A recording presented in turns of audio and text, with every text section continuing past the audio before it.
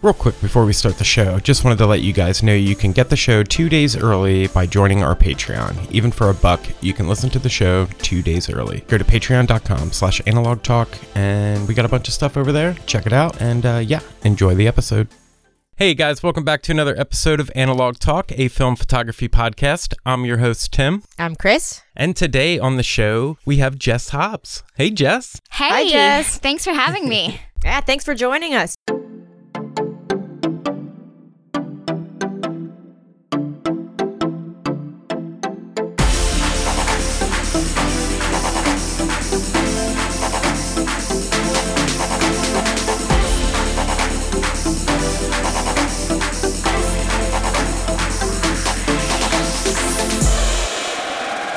We usually start the show by introducing you to our listeners and getting a background. So can you give our listeners a background on who you are and how you got started in photography? Yeah, well, I've been around film like pretty much my whole life. Like even some of my baby pictures are actually on Polaroids.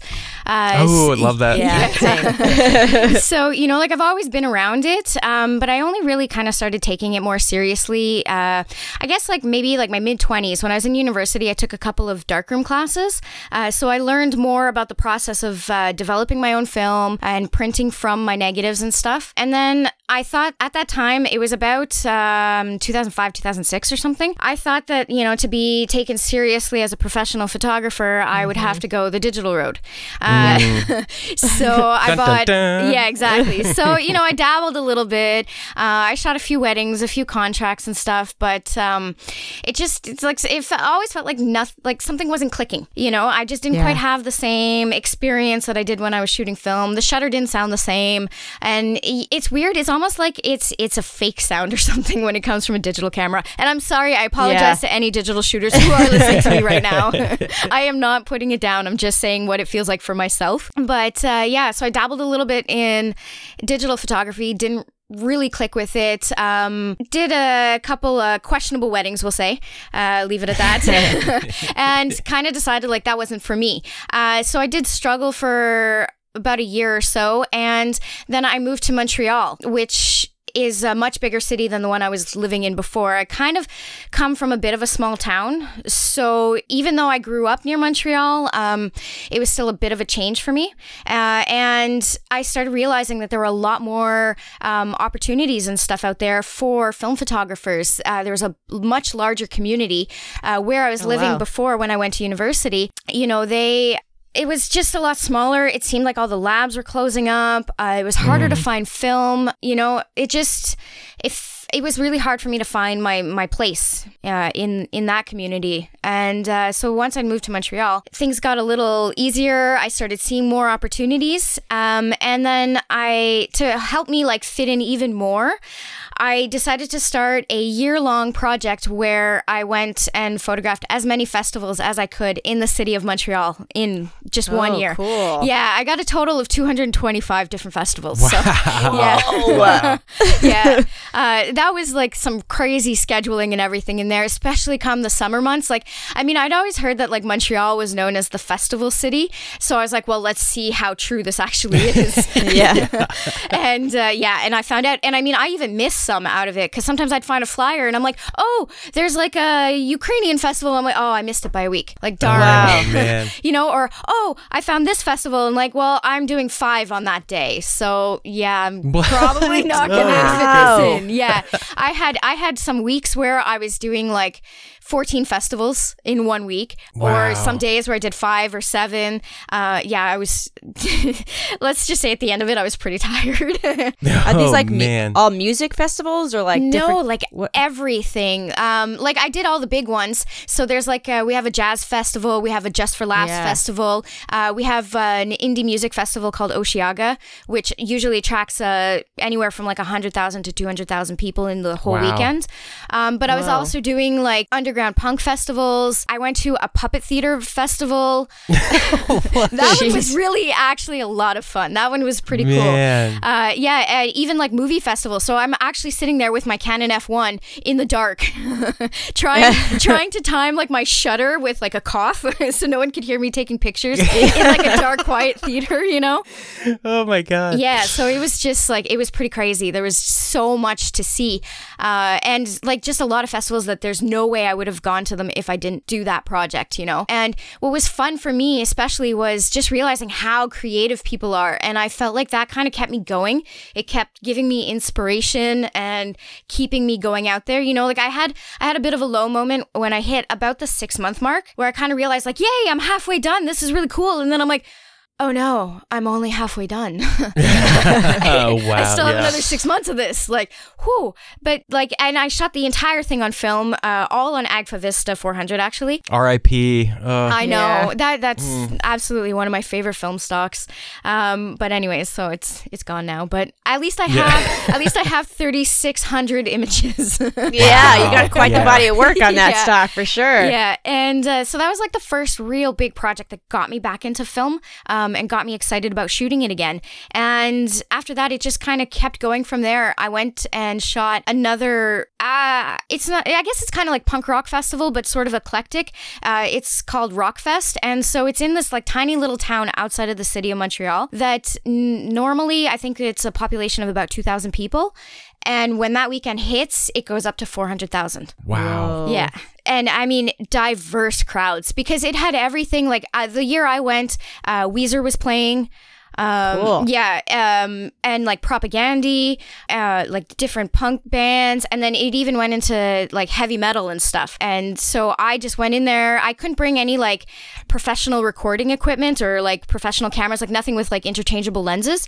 So I'm like, well, I'm going to go in and just do this on my little Olympus 35 RC and see what happens out of it. And so, you know, and I went with my fiance actually. And as we're driving through the main town just to get to our parking spot on the first night, we both just stopped, looked at each other, and were like, we do not have enough film for this festival. Oh no. So like, because before we went shopping and we bought like a brick of HP5, and normally we would have bought like 2 bricks, but we were like, money's a little tight. Like we had won the tickets to go to this festival. Oh, no kidding. Yeah. Awesome. So we were like, well, we don't really have a lot of cash, so we'll only buy 10 rolls and we'll just try to make them count. After that first night, we're like raiding our fridge, like, what do we have? Okay, we've got some Cosmo, we've got some Piranha P30, like whatever we've got in black and white, just like pack it in and bring it out. And so between the two of us, we went through like 20 rolls that one weekend. Yeah. And that was fun. Like I just like threw myself into the pits. Like people are crowd surfing all around me. Yeah. I even had one guy, like he saw me because I'm not like very tall. I think that's pretty obvious in my YouTube videos. Feel your pain. I'm 5 feet. I'll be, same. You know, full disclosure here, I'm tiny. But he saw me. I was like in the pit trying to like reach up with my camera and everything, and because the water cannons were coming from the side stage to like spray everyone because it was so hot that weekend, and so I was trying to like capture people like raising their hands, going for the water and stuff. And he was like, "Do you want to go up on my shoulders?" Like total stranger. And at first I was like, no, that's okay. Yeah, no. And then I'm like, yeah, okay, let's do this. Get me up there. So Get he me got up there. me up there, and I literally got a shot like the water directly on my camera. And I was just like, wow, this is so cool. And, you know, that's also the great thing about film cameras. Like, that camera is still working today. But I think if I was up there with, you know, a Sony or something, like, forget it. That camera would be toast at this point. Yeah, true. So that's a fun thing about film stuff. But yeah, anyway, so now I'm starting to, like, babble about different projects. That's fine. But that's pretty much how I got really into film photography. Yeah, like, it's, like I said, it's always been there in my life. But I've only started really taking it seriously probably since about, like, 2015. Man. So did you do it? What was the end goal of that project? Is there a book? Did you do a show? Well, so like with Festival Project, what I had started with, at first I was like super secret about it. I was like, I'm not sharing this with anyone. I don't want to get scooped. And then I started realizing like with so many festivals, I'm like, you know what? If anyone else wants to do this, go ahead. It's a lot of work. Like just the scheduling was half the work, you know, like not even counting going to the festival, photographing it. I did have my films developed at a lab for that project because I was like, I just can't handle that amount, you know? Right. But I am the one who scans them and everything. And so through it though, once I started opening up, I was like, well, I'll go a little public with it. So I started a blog and I would share some of my favorite images and write about my experiences because I felt like I was actually growing as a photographer, which was kind of cool. And I was like, you know what? There are moments that I'm going to want to remember later. And I might not have the image from it or like just to capture that feeling, you know, I want that for myself. And so I just started writing about it. And then I actually contacted Japan Camera Hunter because he was, at the time, he was doing like a series on his website where, I remember like that. community stuff, you know, and you could share projects and things. So he actually published a thing that I wrote about it with some pictures. Wow. That's great. And then I was even on the news, which was really kind of cool, like local news. I saw that. Yeah, I think I saw that on YouTube. Yeah, isn't that? Yeah. I love that. I'll admit I was bragging a little bit there. Well deserved. You were on the news. Yeah, like that was a pretty big coup for me. That was a lot of fun. And I did even mention on the news like it would be a lot of fun to turn it into a book at some point. And then it just kind of sat there. I didn't really do anything with it. I think also I started getting a little scared because you hear a lot of stories of like photographers going around like state fairs and this and that, and then like getting just totally crapped on. Like, what are you doing taking pictures here? And like, I didn't give you my permission. And so I was like, okay, well, I don't really want to get sued. Yeah. But I think like overall, like, it's been 5 years since I did that project and I'm looking at it again and I'm like, you know what? I do want to share this. Like that was an entire year's worth of work. And so I do want to share it. So I think this winter I'm probably going to spend a lot of time putting stuff like that together. I definitely want to make a book as well about the Rockfest project. So that one will be a collaborative project. We kind of already had that in mind, my fiance and I, to do it together. Especially because we photographed the whole thing together. Yeah. And so I think we're going to sit down with that as well and start to like, maybe pull some books together and see, you know, how well they do. And what I like about returning to a project later too, is you let it kind of sit, marinate, do its thing, and you go back over everything and you're like, oh, what you thought wasn't good before could be good. Yep. Right. You know, like sometimes the image, well, that wasn't very sharp, but who cares? Right, you know, right. A good photo is still a good photo. So, exactly. You know, it's fun to go back over that. And so, I think for sure I'd like to put out some books or, you know, at least get it out there a little bit more. I feel like it deserves a little bit more attention. For sure. Yeah. Definitely. Yeah. One thing you said during that really stuck out to me, which is so true, is that you were gaining confidence as a photographer. Like you were like really honing your craft. Like when you sink yourself into something like that, like I could tell, I remember when that moment kind of clicked with me shooting the downtown of the town I lived at for, 9 years. It just kind of like clicks one day. When you go and you do that like every day or every other day or a couple times a day, just the knowledge you retain when you're doing that, like that really hit. I really enjoyed you saying that because I was like, I remember when that happened, and you're just like, you get the confidence, and I just remember like flying around town, like doing like street photography stuff, and just being like, maybe there is a purpose to this, like maybe I have something here, or it's just exactly. fun. Yeah, exactly. I love that part. Me too, and it was a lot of fun too, just to be like out in the streets or on festival grounds or whatever, and like, of course, I'd see other photographers there. There were always event photographers, which I, again, not to be insulting or anything, but I loosely dubbed them like the National Geographic photographers because they've got like the two digital cameras, one with like a super long lens and, and stuff. And like they're working the scenes but always on the outskirts. And that's why also I went out with like, with my Nikon F1 and a 50mm lens. I stuck with the same lens for the entire project because I'm like, no, I want to get in there. Right. Sometimes I look over it and I'm like, oh, a 35mm lens would have been good. But then it's really scary because you're getting in really close. Yeah. And sometimes I didn't have that space to move in too close either. But I figured at least just sticking with the same setup the whole time as well would really help me to like learn the film, learn the camera, learn everything I had to take away from that project. And, it really brought me out of my shell because then people were coming up to me and like, oh, I remember when I used to shoot film and that was a lot of fun. Yep. Oh, can you actually still buy film for those cameras? And it's like, no, I'm just standing here with a camera in my hand for no reason. It's empty. I just thought it looked pretty. Yeah.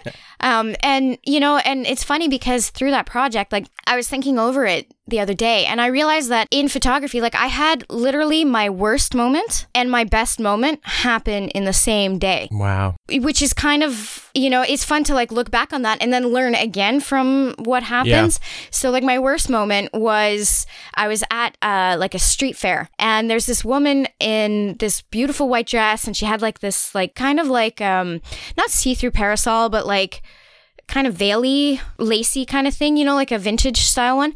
And she just looked so amazing in the sunlight. And I was like, I have to get her picture. And then she just totally yelled at me. Oh. Yeah. And she was like, I want you to delete that. I'm like, I'm sorry, I can't. It's on film. I would have been like, okay, it's deleted. I deleted it. Yeah. But, you know, I was like, look, I'm not gonna do anything with it. And I knew anyways, because she turned just the split second before my shutter went off, I knew it wasn't a good shot anyways. And I was like, through the experience, like, I'm not going to share your photo because like, sorry, you kind of just ruined the moment for me. And I ruined your moment, so I'm sorry about that. But you know, mine's gone too, so like that won't be shared anywhere, obviously. But so like that kind of shook me up. And then I had to go to a reggae music festival, and that was a lot of fun, but I had to go like right at the beginning. Like it was like the day one and like the first hour. That was the only time I had that weekend to go to that festival. So there's like, I don't know, like 30 people or something. Yeah. But then I got my confidence back because I talked to people and I would ask them like, do you mind if I take your photo and stuff? And then my last festival that night was an underground punk festival. And it's hard to explain the experience of this festival because it's like kind of like Mad Max. I know. Steampunk. Yeah. Like it's in a squat. One side, like it's all like old industrial buildings that used to exist along the rail lines in Montreal. And so one side is all like high-end condos and the other side's like squat. And so this festival happens in the parking lot. Literally the only light there was one tiny little light bulb right at the edge of the stage. And I was like, okay, this is going to be interesting. You know, like my lens goes down to f1.4, but like I can't handhold less than like 1/30th. Yeah. So I'm like, all right, well, I'm just going to go to the front of the stage. And I did. And I was just trying to photograph the mosh pit. And this one guy just looks at me through my lens and he's got a wine bottle in one hand. And he just like gives me this crazy look right into my lens. And I was like, and I took it.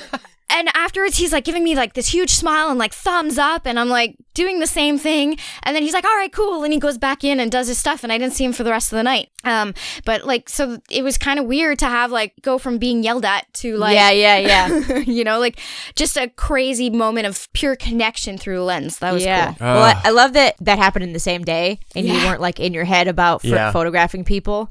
Because like one moment like that where you're like, oh, okay. And then you like don't want to ever... Yeah. You know. And that happened about not quite 6 months in. So I think that maybe that's kind of what shook me up a little bit at the 6-month point as well. And like to this day, I'll go and do festivals and things, but like street shooting, I'm a little shaky on that. We'll say. It's hard. It's hard, you know, like I don't mind going out. I'll actually go out into the streets with like a medium format camera because it's so slow. Right. That, you know, it's like, yeah, I'm not going for like the people necessarily, but if people come into my frame, then that's cool. Yeah. But yeah, I don't do like street, like, you know, flash in people's faces or like right up in there, like up their nose or something. Like I that's just too terrifying for me. It is. That is so scary. I don't know how people do that. No idea. Just run. Yeah. Take the shot and run. Exactly. So Jess, what made you decide to start the YouTube channel? And congrats on hitting 4K recently. Thank you so much. That was a really cool moment for me. YouTube, it's one of those things, like, again, where you're kind of scared to put yourself out there and then you hit a point and you're like, you know what? I just got to do it. 100%. Yeah. Like, actually, my fiance was, like, starting his own YouTube channel. He started his, like, a year before mine. And his is, I'm going to brag about his channel a little bit here. His is Jody Farms, because we live on a farm. So, like, on his family farm. And we work, like, that's our 9-to-5 jobs and stuff. Yeah. And so he started a farming vlog. And then I was like helping him with filming and I was like introduced as like a secondary character. So I'm always kind of like the comedic relief. Like I'm found like dancing in the background or whatever, you know? And I'm like just watching him like get subs and get views. And, you know, it just seemed like so cool. And then people were writing to him and were like, wow, this is really fun. Like we sit down with the kids every Saturday morning and watch this. So then that's when he was like, oh, I got to cut the swearing. Yeah. He was like, all right. You know, so like I kind of learned a little bit from that. And I'd been watching so much YouTube myself. You know, like back then, like some of my favorite channels to watch were like Thomas Heaton and Ben Horn, you know, Matt Day and stuff. And I don't know, it just kind of seemed like something really fun and another way to put myself into the film community. You know, it's hard sometimes to get out there and to get your voice heard and get yourself seen and your work seen. So it just kind of felt like another platform that I could do that on, which was kind of cool. And yeah, I just decided to start doing it. And then, I mean, I put out my first video. It was comparing Kodak P3200 to Ilford Delta 3200. And Kodak shared it. Yeah. Oh, that's the best. And I don't know how it happened, but I got 1,000 subs from my first video. And I was like, oh my God. Wow. Like I was not expecting that. You know, because Jody's channel, it took him a while to get to 100 subs, which was like such a coup because it's like, yay, now I actually get to put my own name as the domain. Right. You know, you want to get that 100 subs so you can do that. Yes. And then it happened for me in like the space of like, I don't know, a day or two. And I'm like, whoa, okay, this is interesting. And then, yeah, it just kind of took off from there. So I absolutely love your channel. Like it's different. There's just a vibe to it especially the My Hometown series, like watching that. And I lived 700 some miles away from my hometown, and just thinking about the ideas that would go through my head when you were doing that. And I'd watch that and I'm like, man, next time I'm home for, you know, summer vacation or Christmas break or something, the stuff I want to do with my channel, not to like piggyback on everything you're doing. No, of course not. Of course not. I just love, like, you have such great enthusiasm. You're like the most positive person ever to watch. I'm just like rooting for you every time I watch your videos. I'm like, yes. Thank you so much. That's really, really sweet. Because I mean, honestly, I've been like listening to your podcast and like watching your videos as well. Both of you, Crispy and Timothy Makeups. You know, like I've known your names for so long, and it's just like to hear you talking about like how much you love like what I do. It's just like, wow, oh my God, this is like. It's like it's kind of like a starstruck, like teeny bopper girl moment for me. But yeah, and I mean, honestly, don't feel like you're stealing ideas or piggyback. Like I think everyone steals from everyone else. Yeah. Like you know, I mentioned like the channels that I watch, and I'm like, okay, well, I like Thomas Heaton's sense of adventure and like traveling, and then I like Ben Horn's like storytelling abilities, right. And I knew I didn't want to do like gear reviews and stuff. That's not to say that I won't, but I think I'm always going to try to put like my own kind of spin on things. So I just kind of wanted to take all those elements and make something that I wasn't necessarily striving for being different from everyone else. Because, I mean, that's very hard to do. You know, right. It is YouTube, and a lot of people have channels. There's a lot of film photography channels out there. I'm sure that there's so many that I should be watching that I don't even know about yet. Right. I feel the same. Yeah. But yeah, you know, like I'm just trying to do me. You know, I'm just trying to be me and approach everything the way I do things. And, you know, it's really funny because I was also watching a lot of Peter McKinnon before I started. And one thing stuck in my mind from what he was saying, and he was like, when you're on YouTube, you kind of have to be a little bit of like a caricature of yourself. Yeah. So like that enthusiasm that everyone seems to really like, which really thrills me. Like that's genuine. You know, I do get excited when like Ektachrome's being re-released, or Ilford releases Ortho, or Ferrania says, hey, we're going to put P30 out in 120, which I'm still waiting for, by the way. Same here. I'm excited for that film to come out. And if anyone from Ferrania is listening and they want to send me some free rolls of film, I'll do a video on it, I swear. Love it. But yeah, you know, and the Hometown series, it's funny because it was an idea that I had for like quite a few years, and then I started seeing things kind of disappearing a bit, and I'm like, okay, let's get on this. And because I had started my channel, I'm like, well, why don't I just take people through my hometown and photograph it? And you know, I chose medium format, and I chose slide film for a reason.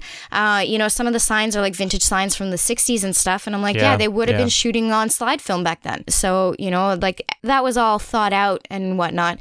But yeah, like there's so much inspiration to be found out there, and it's just really cool when someone tells me that like I inspire them to do something. It's just like, that's the best feeling in the world. And I really like that sometimes I get in my head about my YouTube channel and like won't go down the rabbit hole and watch a bunch of stuff because I feel like everybody else is doing that. That means I can't do it. Like this person just did this review, like, oh no.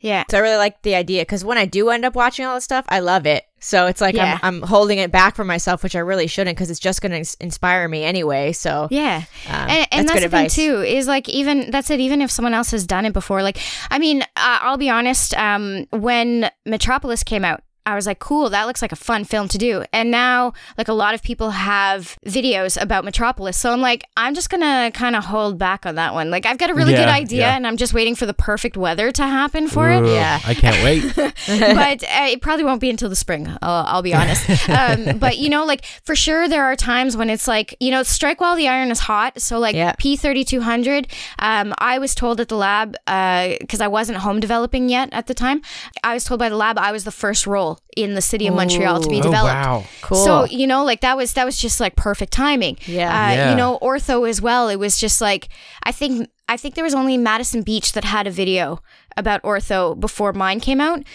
So, it's just like sometimes you try to just get in there before anyone else does, but the stress of that can be a lot to handle as well. Absolutely. And especially like if you have a glitch and something goes wrong or this or that, or like with the ortho video, I was all set to film and I was like, yay, I'm super excited. And then I found out that the one developer I had on hand at home was Xstall and there were no development times for it.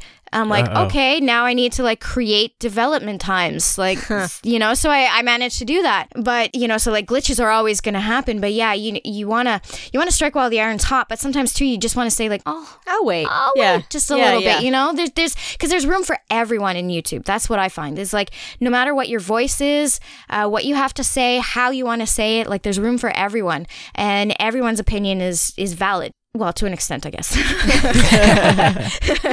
But, so like sometimes too, if you take a step back and you're like, no, someone else just did a video on that. It's like, okay, well then think about it. Let the idea marinate in your head. What can I do a little differently? How can I put my spin on this film or this camera or whatnot, and then the ideas just kind of come to you. So that's how I see it. Yeah. So true. Yeah. I hopped on the Metropolis train for a video. I loved your video, by the way. And thank you. I just found a different way to shoot it. And that's another thing about these film stocks too. Like you can really find your use for it, like your kind of in the toolbox theory of like what like I was trying to explain that to my stepdad the other day. We were talking about certain films and he's like, did you ever try that developer? Did you ever try this? And it's like, well, I have a certain look and feel that I always try to go for. So I usually, if I'm going for that, I know that it's, T-Max 400, push to 1600, HC 110, dilution B. Yeah. Like it's just, we're crazy with this stuff in our minds. Yeah. and it's just funny how, it's just like a toolbox, I don't know where I was going with that, but it's just, I don't know. I just get so pumped up about this and to see your that's where this originally started. I was thinking about this when we first started talking about your channel. Is this the fall Polaroid week? Oh yeah, that's the video I wanted to bring up. Yeah, you saved me this time around because usually I'm like counting down the days for Polaroid week, but I just moved and life has just been crazy these last couple months, and I totally forgot about it. And like, I mean, I wear a Polaroid shirt every other day. It's like I wish I could just work at Polaroid all the time and just like, I'm just so obsessed with what they do. I just think it's absolute magic. And here comes your video the day that Polaroid week kicks off. And I'm just like thank you so much, Jess, for uploading, because then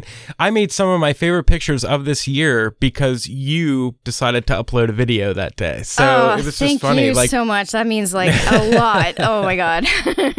And I'm so jealous too that you have that back for your RB67. Well, that was actually something that I'd been planning for a while. And it was just a matter of like getting my ducks in a row.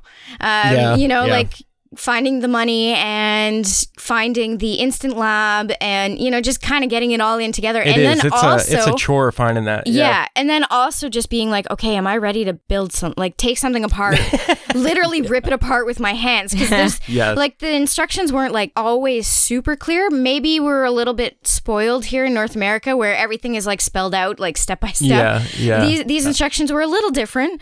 There were pieces that I'm like, should I be taking that off? And like, oh yeah, this piece won't fit if I don't take that off. Okay. You know, and then like, wait a minute, what's this extra piece doing here? Like, where did that go? Was that supposed to stay in the camera? Like, oh, it was. Okay. I'll open it back up. And so like I just had to get everything in order. And then I really wanted it for spring Polaroid week, actually. And then the craziness with the pandemic hit. And then I was moving to the farm full time. And so everything was just really chaotic, and a lot of other things started happening in my personal life, and it kind of just got pushed aside. And then I saw Fall Polaroid Week coming up, and at the same time, Reservoir were announcing that they weren't going to release any more after August 31st. Yeah.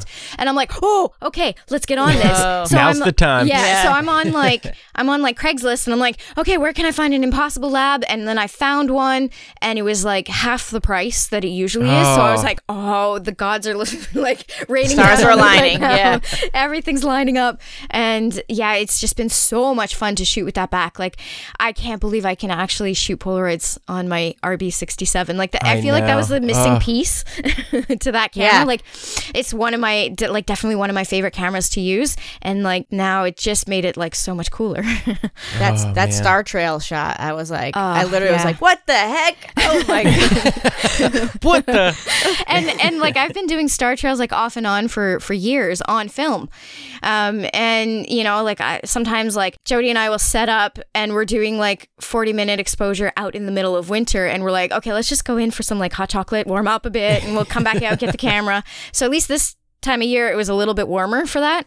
But yeah, when I got that, like I did, I'll be honest here, full disclosure, I did three shots of that to get it just right, because the first one I only exposed it for an hour, and so the Star Trails weren't quite as long, and I don't know, it seemed to be missing something. And then the second time I did it, I accidentally shone my flashlight down into so there's this like major like light leak bubble thing, and I was like, and the rest of it was perfect. I'm like, no.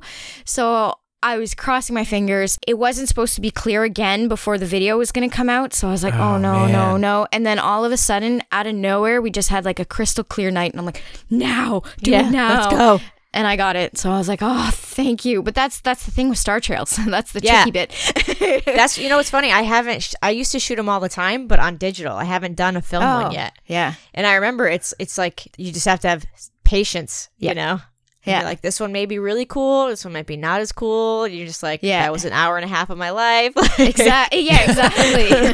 And on top of it too, because it was a little bit cooler at night, I didn't want the chemicals to like freeze in a weird way or anything. So I'd have to bring the back in, let it warm up. I left it like overnight, so I wouldn't even know till the next morning after I woke up. I would eject the image, and then I'd still have to sit there for another like 15 minutes waiting for it to develop to see if it was like, you know. And I'm like, am I going to get it this time? Am I going to get it this time? It's like Christmas Day almost or something, you know, like, did I get the gift I wanted? And like, yes, I did. Finally, I did. So that was a lot of fun. That video was definitely fun to shoot. And especially because I'd kind of taken like an unplanned hiatus. I really didn't mean to not film over the summer, but a lot of stuff was happening on the farm. We were going through droughts and stuff, so we were like hand watering our fields. Wow. I don't advise anyone do that. Now we have an irrigation system, so we're all set. And of course, as soon as we bought the irrigation system, what did it do? It started to rain a lot. Of course. Right. But yeah, so, you know, like it just kind of like life kind of took over the summer, but I think that kind of happens. So I'm going to make like a big push for everything throughout the fall and into the winter, so that, you know, next summer I can kind of slow down again and do my farm work and then get back to it. But yeah, so Polaroid Week was like the first video I'd posted back after a while, and it blew me away, the engagement I got from that video. I couldn't believe it. How many views does it have? What's it up to now? Like 15,000 views. That's great. Wow. I can't believe it. And like all the positive comments are amazing. All the thumbs ups. I got like 500 subs just from that one video. And I'm like, and you know, like before I was filming Polaroid Week videos, like I did one for 2018, one for 2019. And one of them has like, I don't know, maybe like 700 views. And the other one's got like maybe around 1,300 or something. So this video, I was like, you know what? I'm just going to have fun. I love shooting Polaroid. No one's going to stop me. I'm just going to put out a video anyways, because I do every year. Yep. And then it just exploded. And I was like, whoa. It's amazing. That I was not expecting. So that was pretty cool. What a great welcome back, too. Yeah, like, right. Literally. Right. And I don't do videos for the subs and the likes and the, you know, like I do my best not to get bogged down by numbers. I mean, we all do get there a little bit, but I do try to separate my emotions from the engagement that I get, because my favorite part is actually like the comments and when people ask questions, and I try to answer everyone's comments and questions, but sometimes like this video kind of got out of hand, so I haven't actually answered everyone's. But you know, like I do it for myself, really. I do it because I'm trying to make the videos that I would want to see if I was watching someone else's channel, you know? And I'm hoping that other people get like, you know, inspiration or whatever. Like I get inspired from so many other people on Instagram, on YouTube, everywhere. That, you know, it's for me, it's kind of like a pay it forward sort of thing. Right. So yeah, like it's just been a lot of fun doing the channel. I was so worried too when the summer hit and you did your little summer update video. I just remember, because on top of the pandemic and then you guys having to deal with the drought, I just bet that's so hard to do farm, because like my family and I, we always talk about, you know, getting some land and having goats and cows and just you know, just trying to not do the same thing that we've always been doing our whole lives and stuff. And we always talk about it, and then seeing reality set in, like how hard it is. And I wanted to talk to you about that a little bit, about, because we've been talking about it a lot on the show, of just like, because you were saying that not only did you kind of not have time, you just were kind of not inspired at that time too. And I feel like we all really got hit this year. I mean, in so many different ways. And what did you do to get out of that funk? What's your secret? Somehow I knew this question was going to come. Somehow I just knew it. Well, I like the whole farming thing actually just started happening because like my in-laws are starting to get older, and we'd like to be able to give them like a good retirement. And unfortunately in farming, there isn't really a retirement plan. Right. You just kind of keep doing it until you can't anymore. You don't, you know? And so Jody and I were like, well, you know, we have the power to help out, so let's do what we can. We're both good at it. I mean, he's better than I am. He was born into it. Yeah. But, you know, like we can do this. And it kind of fit in really well with our lifestyles. Like he's a musician. He's got a punk rock band. And so like we've both been part of like the Canadian punk scene for a while, and the whole like DIY ethic, and farming kind of falls in with that. Yeah, that's perfect. It falls in like really well with our values and everything too. And so it was kind of, it's like easy for us to do that, and then try to take the time we can to like be creative and stuff. But like this summer was just so hard. I even mentioned it like in my video. I'm like, it feels like everything and everyone around me is dying. You know, like both of our families were hit hard with everything. So, you know, but not unlike other people's stories, you know, we're all just having a crap of a year, you know, like if we could just get to the end of it and be done with it, like that'd be great. Yeah. But yeah. And it's funny because my thing is always like when I find myself in a bit of a creative rut, a lot of people like push themselves through it, and I just can't. I have to live in the rut. I have to just kind of like, you know, it sucks because it's hard sometimes when you feel so down about yourself, you know, like when just getting out of bed and getting dressed is your win for the day. It's hard to live with that, but at the same time, it's like, no, for me, if I just stay with it, I find after a while, I start to think a little more. I start to see things that inspire me again. You know, it's like my eyes reopen or something. And through time passing, I just kind of, I just start to get like re-inspired, and like all these ideas start coming. Like I've got lists of videos I want to shoot, and yes. the films I want to try out and the experiments I want to do.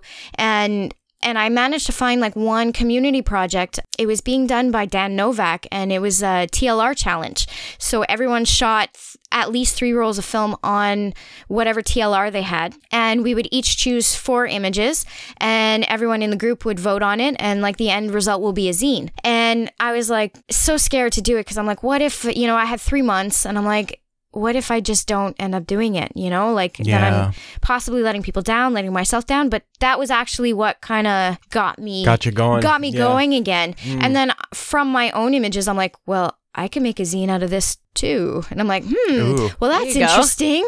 And then I'm like, oh, and then I could do this and I could do this. And so like then everything kind of just got going. I can't remember who said it, but I remember Casey Neistat saying in one of his videos about how creative people need like large periods of uninterrupted time.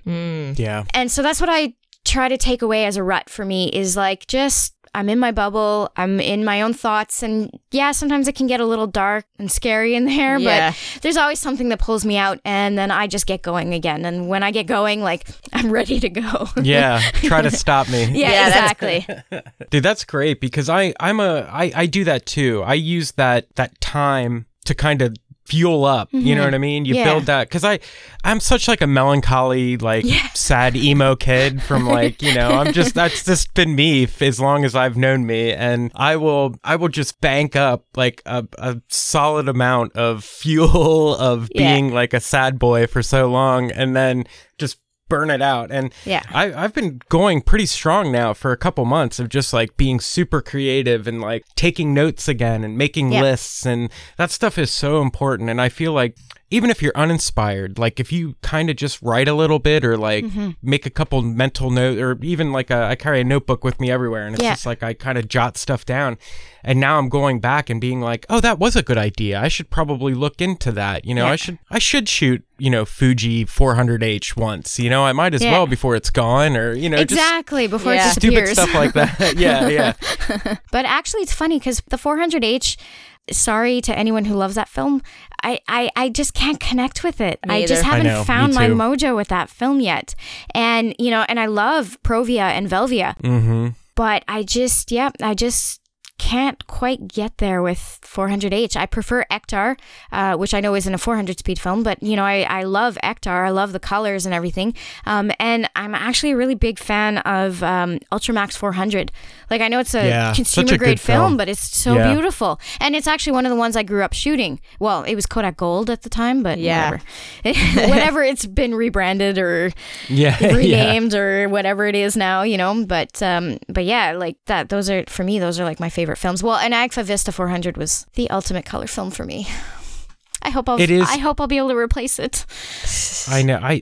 It's just like, I just wish somebody would like pick up these formulas and like these companies that have the means to do it. Like I forget who I was talking to recently, but they were talking about how Kodak, if the movie industry is still buying film, like to make movies with, like we as consumers of photography and, film photographers and stuff, like we'll still keep getting our products. And it's just like, I know there's like a brand disconnect thing. Like there's a lot of stuff. Yeah. There's just like, come on guys, put the weapons down and let's just keep this film thing going. Let's just keep going. Exactly. Because that Vista, I had a guy I have a buddy that lives in England, and he sent me a couple rolls to try out, because I didn't I probably shot it in like the 90s when it was, around all the time, and it was like one of those films you could get at a pharmacy. Yeah. But after that, I didn't shoot it much, and then he sent me 4 rolls, and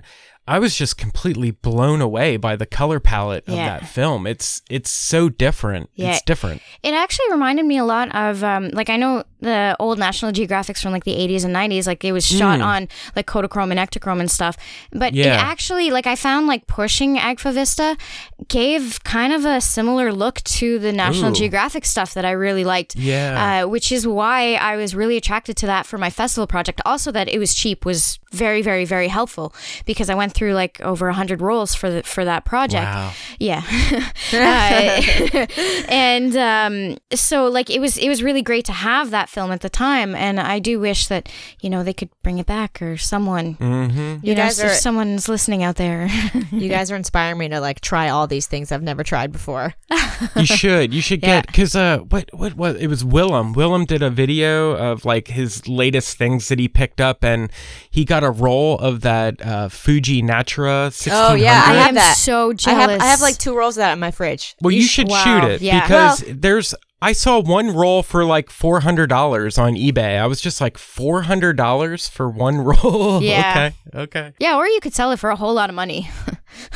Maybe I'll do that. Get some more, buy some more Portra? No, I'm not going to do that. Right. But we're talking about inspiration, and like I, over the weekend, just acquired my first Leica. So yeah, congratulations on that. I wanted to mention that earlier. I forgot. Yeah.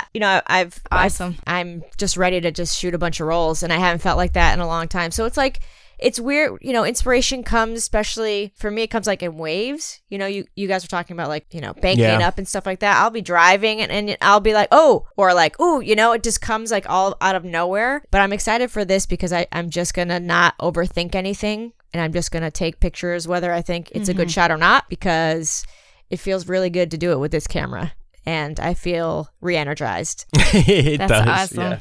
And that's the thing too, like if you see something that you like, that you're going to want to see it again, even if it's not a good shot or someone else would think it's not a good shot. It doesn't matter. If you like it and it keeps you going, like just by all means, even if you have to take it 10 times, just do it to make sure that you get it and you get to look at it again.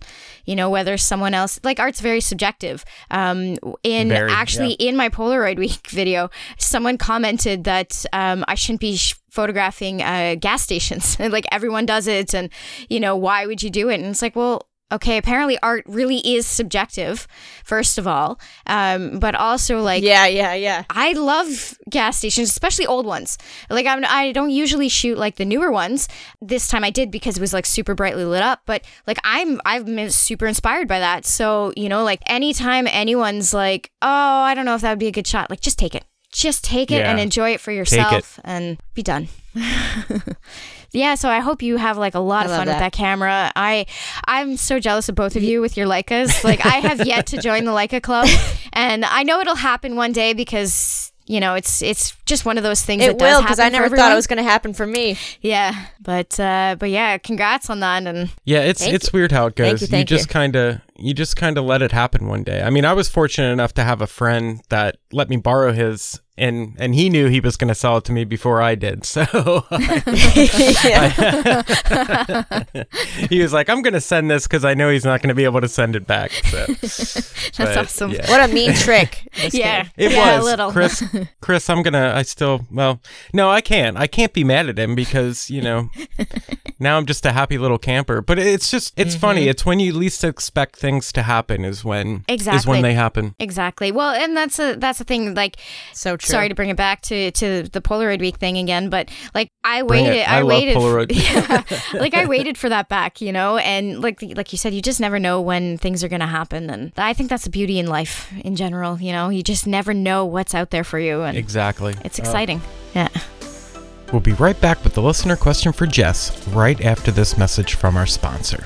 Support for Analog Talk comes from Polaroid. Use the promo code AnalogTalk10 on your first purchase on film at Polaroid.com. Hey, just wanted to pop in quick and let you guys know that the third Wednesday of every month, Chris and I are going to be doing Patreon developing sessions. So it's kind of just like a Zoom hangout, and it's Chris and I developing some film. We just had our first one this previous week. It went awesome. Thanks again, guys, for joining us. If you would like some more information on that, it's going to be over at patreon.com/analogtalk. And we have a bunch of other stuff over there. Check it out and enjoy the rest of the show, guys. All right, everybody, this is the part of the show where we take a question from one of our listeners. And this week's question comes from WB Smith 200. And he asks, is there any projects you want to do but circumstances keep getting in the way? All right, well, first of all, I'll say hi to Bill because he's part of the Classic Camera Revival podcast. Yes. And he's also been like just an amazing supporter of everything I do. So thank you for everything. I know Bill. And thanks for asking a question. That's really awesome. All right, so project that I'd like to do, but circumstances are stopping me. Lots of projects. I really just want to travel the world and photograph in a lot of places. I've got all kinds. Okay, I've got tons of ideas. But yeah, we can't travel right now, or we shouldn't. We're up in Canada. We're kind of in like sort of a semi-lockdown kind of thing where we're not really supposed to travel between regions and stuff, but people still are. And I'm not, because like I do have to think of my in-laws. I don't want to bring something home and get them sick, and even my parents and even myself. I don't want to get sick.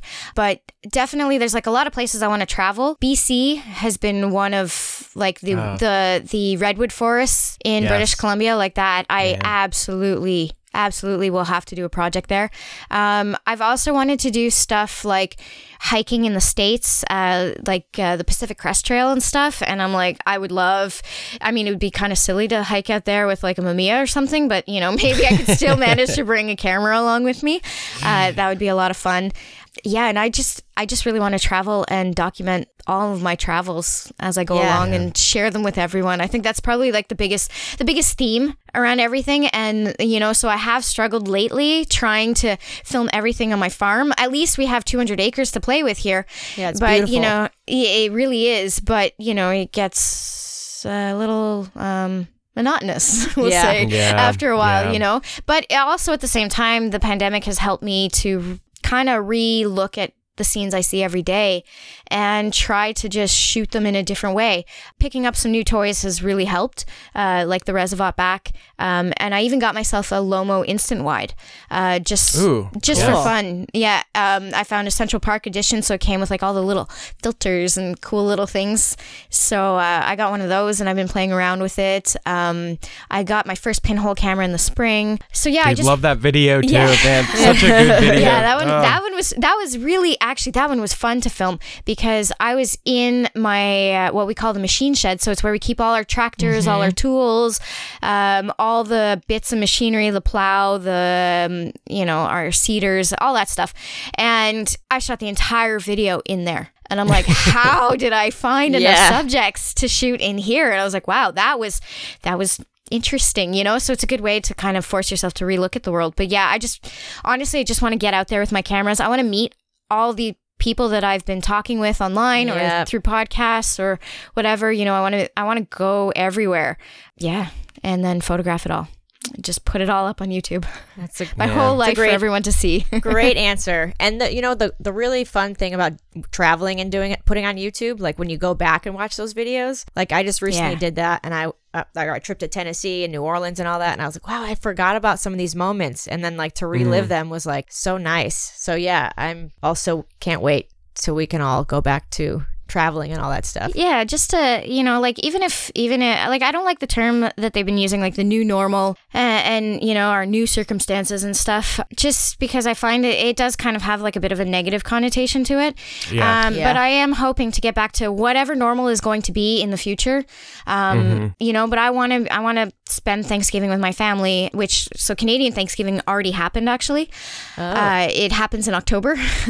I don't know why. Honestly, I don't know why. I'm like, American Thanksgiving makes so much more sense. It's like once all the crops are in and you're done with your outdoor work, like that just makes sense to me. And it kicks off the holiday season, which is so awesome. But yeah, so we've already had our Canadian Thanksgiving and I couldn't be with my parents because of all the lockdown stuff. And so, I just can't wait to be able to be with everyone that, I want to see and everyone I love and let them all know that I love them and I want to keep photographing them and sharing things and hopefully sooner rather than later. That's all. And like New York City is one of my favorite cities in the world, and like I just want to go back. And I'm like, but that was like a really hard hit area, at least in the first wave. So I'm like, okay, well, it might be a little while, but yeah, I want to go back to all my favorite places, and I want to just explore all the new ones. Amen. Yeah. Well, now. Yeah, give her the tough ones. We're going to give you the tough questions, as we say. So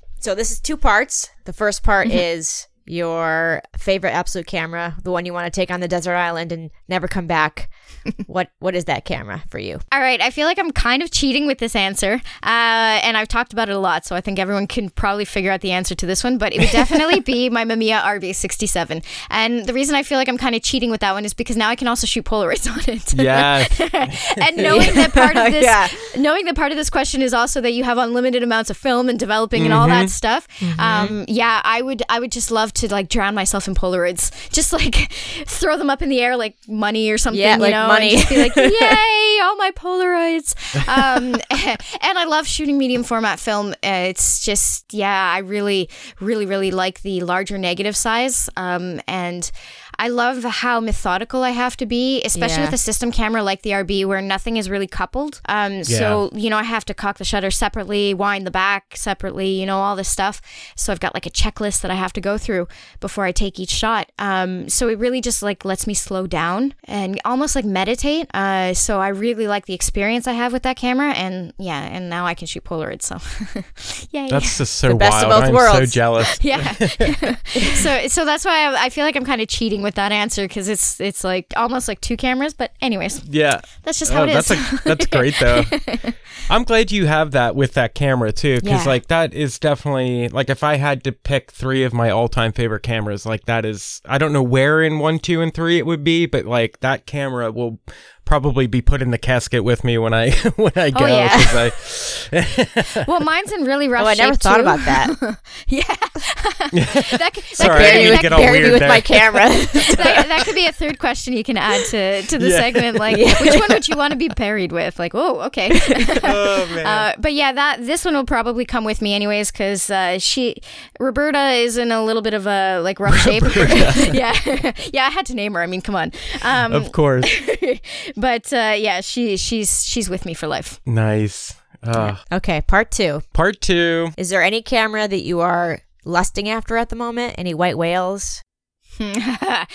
All of them? No, Yes. That's my answer. All of them. All the ones I don't have. And if I have it already, I want a black version too. I want another one. Yeah, exactly. Or I even want like a third copy so I have parts. I can pick apart one camera to put the others back together or whatever. Okay, no. Seriously though, this answer is kind of like twofold. I've always wanted a Leica M3 double stroke. That would be for me like, that's just the camera. 50 millimeter lens. Let's just go. But the white whale, the one that I feel like kind of got away from me was actually Mary Ellen Mark's Nikon FM2. After she passed away, they were selling that. And it ended up being sold for like on eBay for like $2,500 or something. So, I mean, kind of pricey for an FM2, but it was Mary Ellen Mark's. Wow. I didn't know that. That's crazy. And like, I did really want to get that camera, but I couldn't afford it at the time. So whoever bought that camera, if you're listening, name your price. That's true. Actually, give me a couple more years, and then we'll name your price. then give me your price. But that's like kind of the one that got away. I've actually been buying a lot of cameras this year, so I find like my list of the ones I want are starting to like dwindle down. So those are the 2 I think top ones: a Leica M3 double stroke and Mary Ellen Mark's FM2. And especially because hers was a chrome FM2. Those are getting really hard to find. I've never seen that. Yeah, chrome's really made a comeback. You know, everybody wanted the black ones for so long. Yeah, exactly. And those were the ones that were unaffordable a few years ago. But I already have like an F1 that's all black. Do I have any others? Or is that... I might have... I don't even remember all my cameras at this point. Well, I mean, the RB is all black, of course. But, I just wanted something a little different. And I do actually just want an FM2 as well. That's the camera that I want to buy, a 35 millimeter lens. And that's that's the forever pairing there. Just to get out there, document things. I think that those are like a perfect match. And I don't remember what lens was being sold with hers, but hers was a chrome one. And that's the one that I really want. So wild. Man. Yeah. Great answers.